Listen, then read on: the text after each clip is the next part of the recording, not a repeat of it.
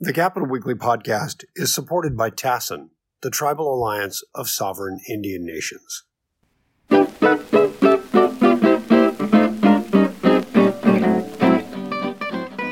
Hello and happy holidays, and welcome to Capital Weekly's regular podcast, our holiday edition. Holiday edition means that everybody was out of town and didn't want to join us. So it's just Tim Foster and I, my colleague. We're going to talk about what were the big stories this year and at some point get into who had the worst week. Tim, what do you think? What was your take on this year and the big stories?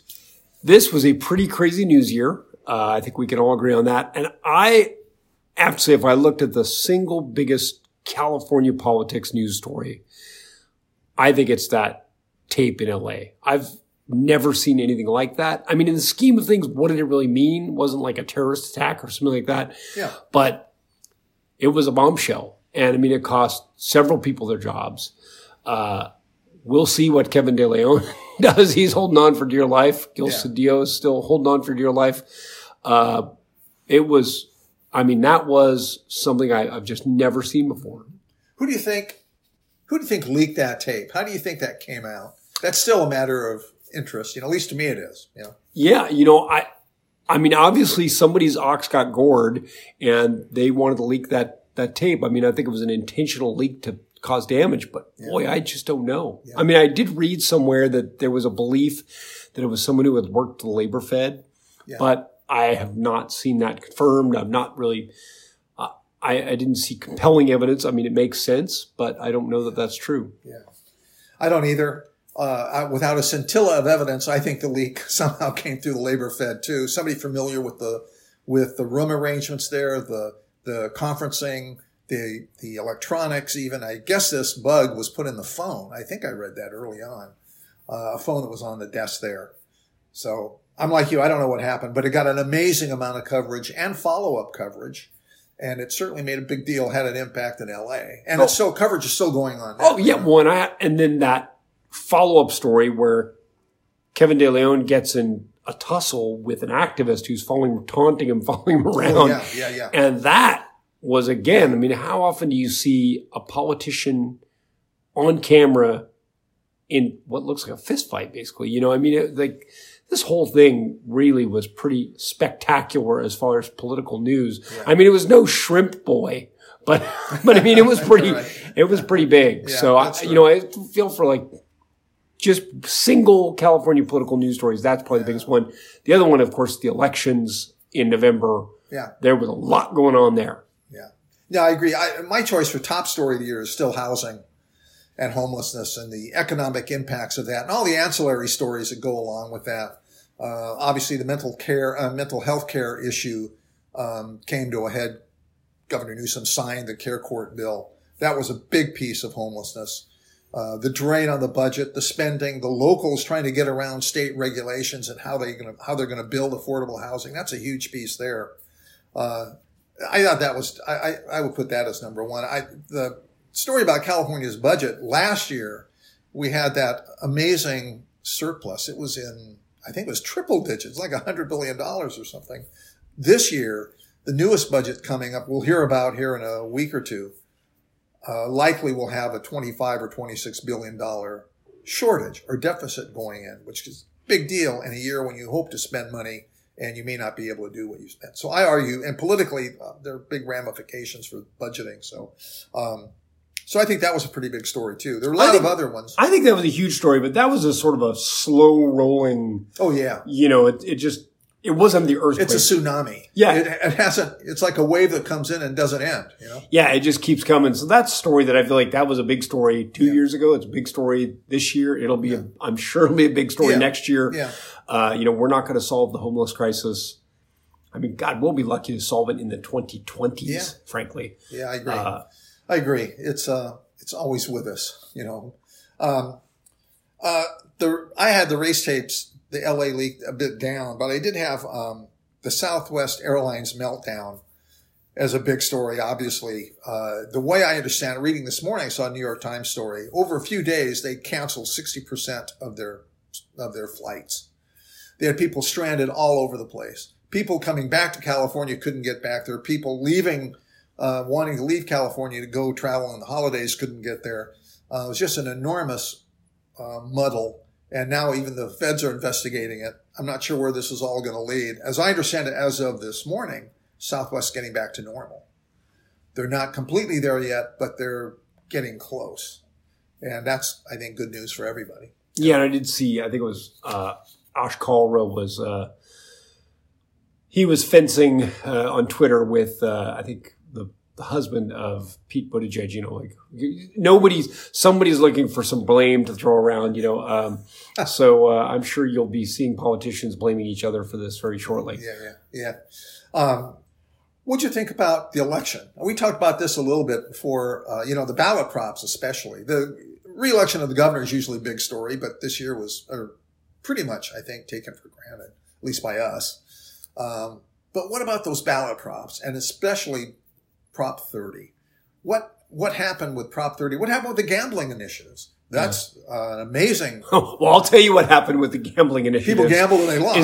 Is that, as Richard Schutz says, if you underestimate the California tribes, you are in big trouble and you're going to lose. Yeah. And the folks, FanDuel, DraftKings, et cetera, that conglomerate vastly underestimated the tribal moves that were coming forward on that, and they lost. I mean, I see that was the worst loss in like 80 years or something. I mean, it was pretty dramatic, and they spent a lot of money. They hired a lot of smart people, and then they stopped. Another thing interesting about this campaign is it stopped the pro online gaming people stopped spending money. Right, because they knew it was over. They knew it was weeks before. Which was frankly smart. Weeks. Yeah. And they pulled back millions upon millions of dollars in advertising. I haven't seen that happen out on that scale before. No, but I think that was actually, if you're 25 points down at a certain point, why throw good money after bad? Yeah, absolutely. I get that. And this is a wise decision or not. The magnitude of the decision, I think, is unprecedented in California. Maybe there have been some other elections I don't know about where one of the proponents stopped spending millions upon millions of dollars in the last three, money that had already been allocated. Yeah. That was kind of weird. That was weird. Well, the Prop 30 thing I think was so interesting because I really could have seen that going the other way had Governor Newsom embraced it, had Governor Newsom endorsed it and kind of worked his magic there. I think that might have been able to make the hurdle. I agree. But instead, he came out against it, had his own reasons. It surprised a lot of people, including the backers of the initiative. Mm-hmm. And what do you think was going on there politically for Newsom? I mean, the most logical explanation I've heard is that this was basically a sop to the CTA. CTA did not want Prop 30. They wanted any extra money going to education, and Newsom, in the end of the day, basically agreed with them. But there may be other things going on too. We should ask Anthony York I kind of think there's probably some of that because the CTA are allies to the governor, close allies. But I really think that by putting something like that in the Constitution through a ballot initiative, the governor and the government and the legislature have less control on that spending. And I think if this was something where they had worked a similar kind of idea, but had more flexibility of maybe in times of trouble limiting that, if it had been a legislative approach to that, I think maybe it would have worked. I mean, maybe the governor would have supported it. This is pure speculation on my part. Yeah, sure. But I mean, I do think that we take it for granted here that we change the Constitution in California all the time. Mm-hmm. And in some states, you can't even do that. And in some states, it's much more difficult to do. And I can see that maybe he just thought, you know what, this is not a terrible idea, but we could do this where the government has more control over this and we can respond, with if there's a recession or if there's, really good tax times, but just throwing this thing in that then you're stuck with a la, Prop 13. We're stuck with that. Good luck getting rid of Prop 13 now that it's there. And it has had this huge impact. Not to say that Prop 30 would have had anywhere near that kind of impact, but I think that maybe it was just a hesitancy to modify the Constitution versus just passing a regular bill, which included more controls. Okay. That sounds very reasonable and intelligent. It might even be true. That might even be true. Okay, so here's a story that really struck me as odd. I saw this about a week ago, I guess, maybe a little more. 4 newly elected Latino members of the legislature, 4 Republicans, want to be in the Latino caucus in the legislature. They are excluded. They are barred from the Latino caucus is all Democrat, and they don't want 4 Republican Latinos in the caucus, which strikes me as really bizarre. And it turns out there's one other caucus that's essentially race-based, and that's the Asian American Pacific Islander Well, caucus. there's also the Black Caucus. Yeah, well, that's true. But do they leave out? Do they deny Republicans? So there are Black Republicans out there. That's a good question. But I'm trying to think back if I remember any, and the years are getting blurred now. But it just seems to me that if you have a caucus with members of shared experience, a Latino Hispanic background, it seems to me you want Latinos, whether they're in your party, whether they're independents, whether whatever, in the caucus. But no, their rules are, much to my amazement, it's always been like this. For years it's been like this. So I thought that was a really interesting story. I don't know how many people covered it, but I saw Matthew Miranda in the Sacramento Bee did a really good story on it.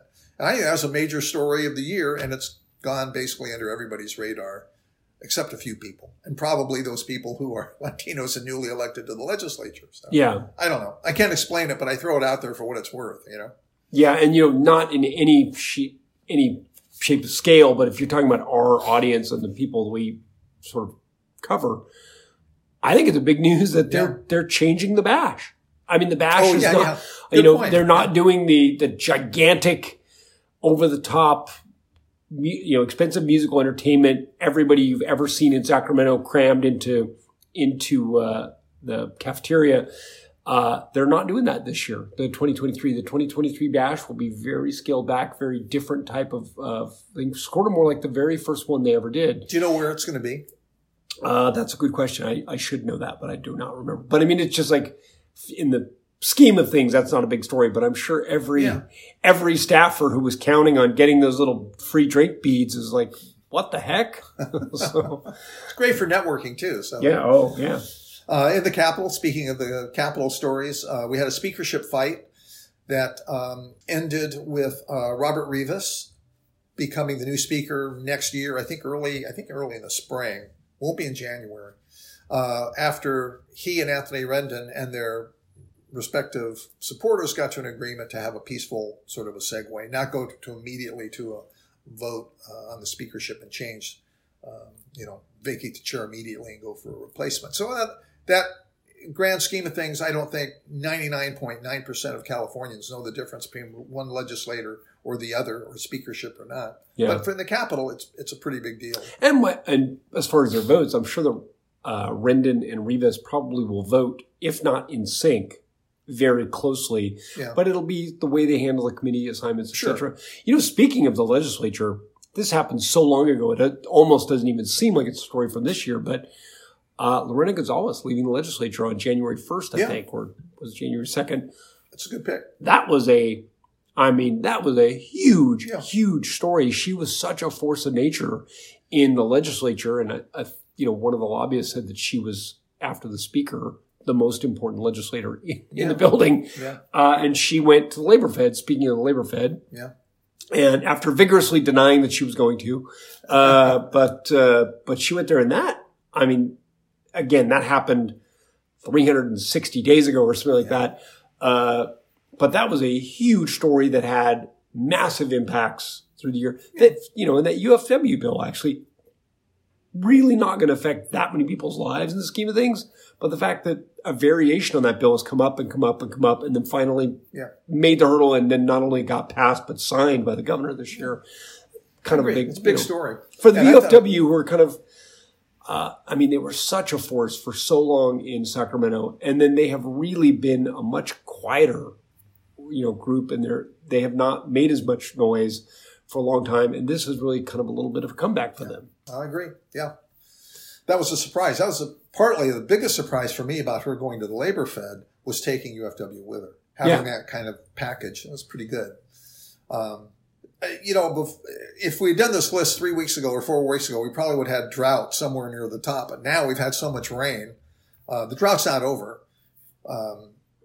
our reservoirs are not filled yet, although they're inching upwards, is one description I have. But the rain and the drought kind of come together, and climate change is still obviously is a big thing, and California is still legislatively at the forefront of that. Some supporters, though, of climate change action are very disappointed in the governor.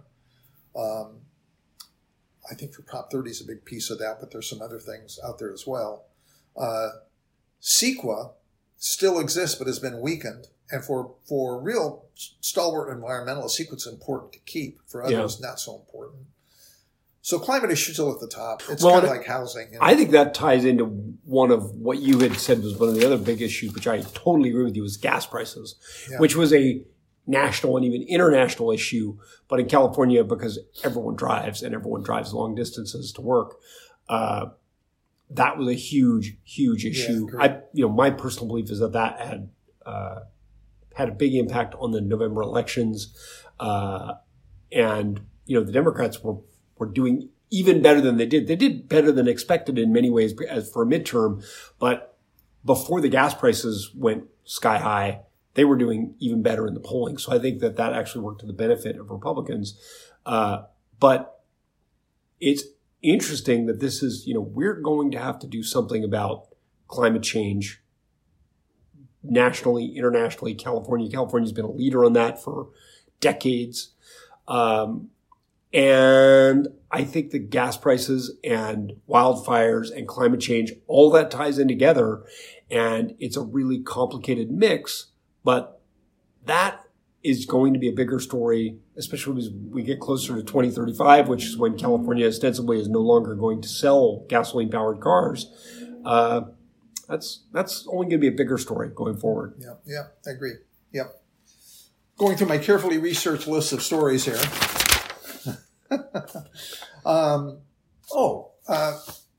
This is one I'm lifting wholeheartedly here from Jefferson Public Radio. They had their list. And one of the issues on their list was of the top 5 stories, one of the top 5 was the proportion of women in the legislature, the proportion of LGBTQ members of the legislature. 41% of California's legislature are women, which is less than the representative population of a whole, but in terms of legislative history, it's a big deal. 10% are openly avowed, as according to Jefferson Public Radio, 10% are members of the LGBTQ community. Interesting. That's a lot. And so you can make the argument that California's legislature is more rapidly becoming representative of California society as a whole, which I think is a really interesting story and deserves recognition. And that's why I'm mentioning it, basically. Yeah. That's all I know. You got any extras you want to add? I did. I just thought of one. Another story I think that got a lot of attention. And in fact, frankly, I think got maybe more attention than it was due was the Chesa Boudin recall. That was a big deal when it happened. It got covered nationally. It was seen as basically it was indicating the way the public was responding to policing matters and all that stuff. I don't know that that's really the case. And especially the way the midterms played out, I don't know that fulfills that hypothesis.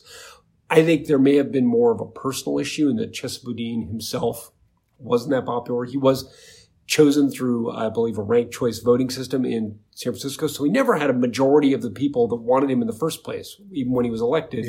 I think that played into it. San Francisco politics are a thing unto themselves in a lot of ways. Yeah. And he did lose his election. I mean, he did lose that recall pretty handily. I don't know that his replacement, Brooke Jenkins, is that popular at the moment. She was more popular than him, but that's a low bar. Did I read that he may run again?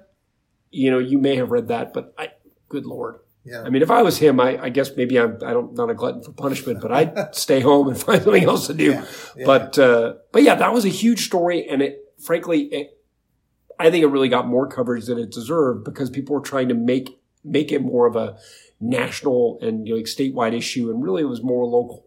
Yeah. I mean, because then Gascon, down in Los Angeles, who was being targeted the same way, that didn't even qualify for a recall. Mm-hmm. Yeah. So. Yeah. Another story I was thinking about too, mainly because Capital Weekly had a we spent a lot of resources on this issue on caring for the mentally ill. Yeah.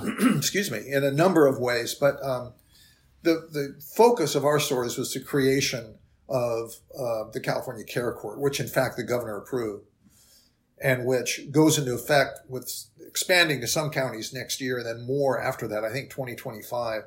But the idea is to get people who need mental treatment into mental care facilities, having a legal mechanism to do that without violating their rights, but have them take care in some sort of mandatory fashion. The idea being this it protects them, but it also helps people get off the streets and homelessness. So I don't know where that story goes in the ranking of things, but I think it's pretty big a story.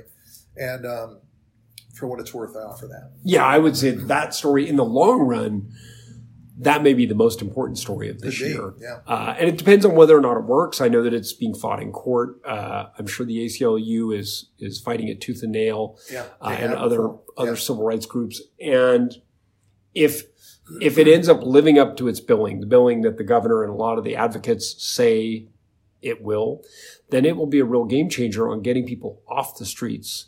And because, frankly, I mean, I don't know about you, but I've known people who have had significant mental illness. I've known people who've been homeless and people who've had really severe drug addictions and alcohol addictions. And sometimes they don't want help. Yeah. They would rather just be in their own world. And from what I at least read and from what I understand, they will be forced to address what's going on with them, and they'll be forced to seek care. I think the analogy I saw is that if you had someone that was, had COVID, you would take them off the street and you would treat them for COVID whether or not they wanted it.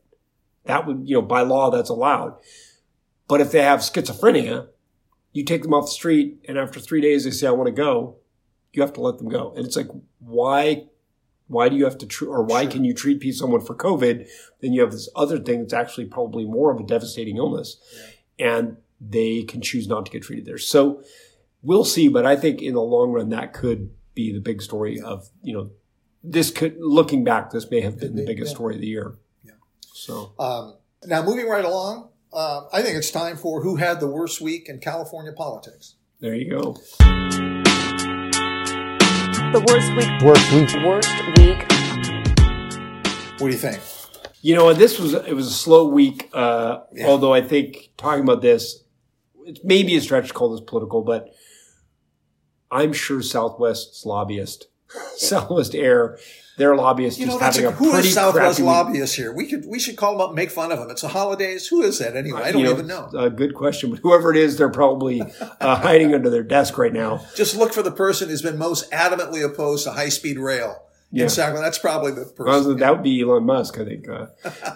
But when actually Elon Musk, this is never a good. We can just we forgot all about him, but he's always a good target. And I did see that.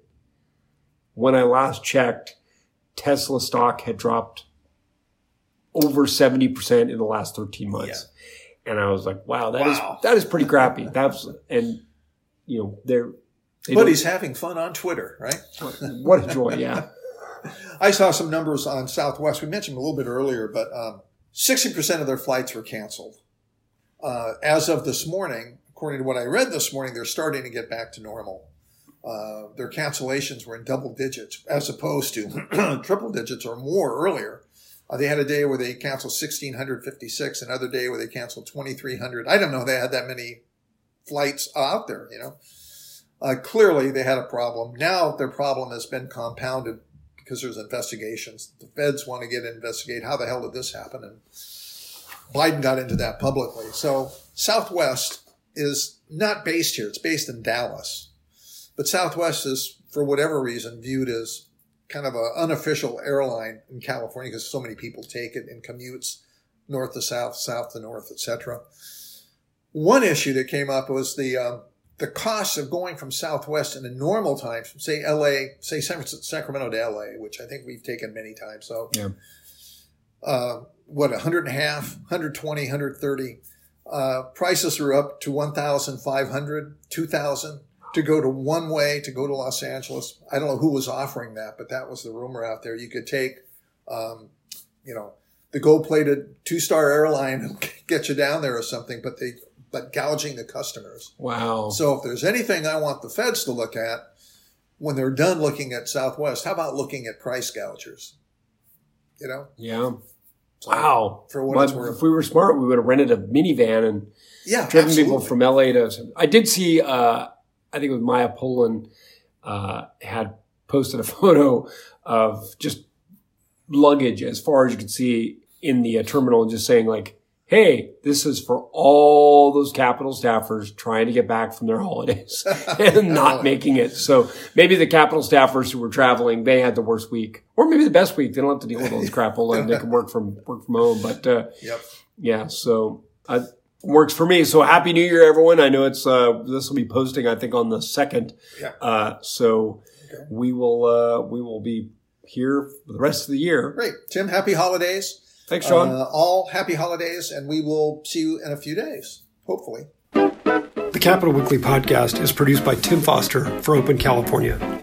If you enjoyed today's episode, we hope you'll go onto iTunes or wherever you get your podcasts and leave us a positive review. Thanks a lot, and we'll see you next week.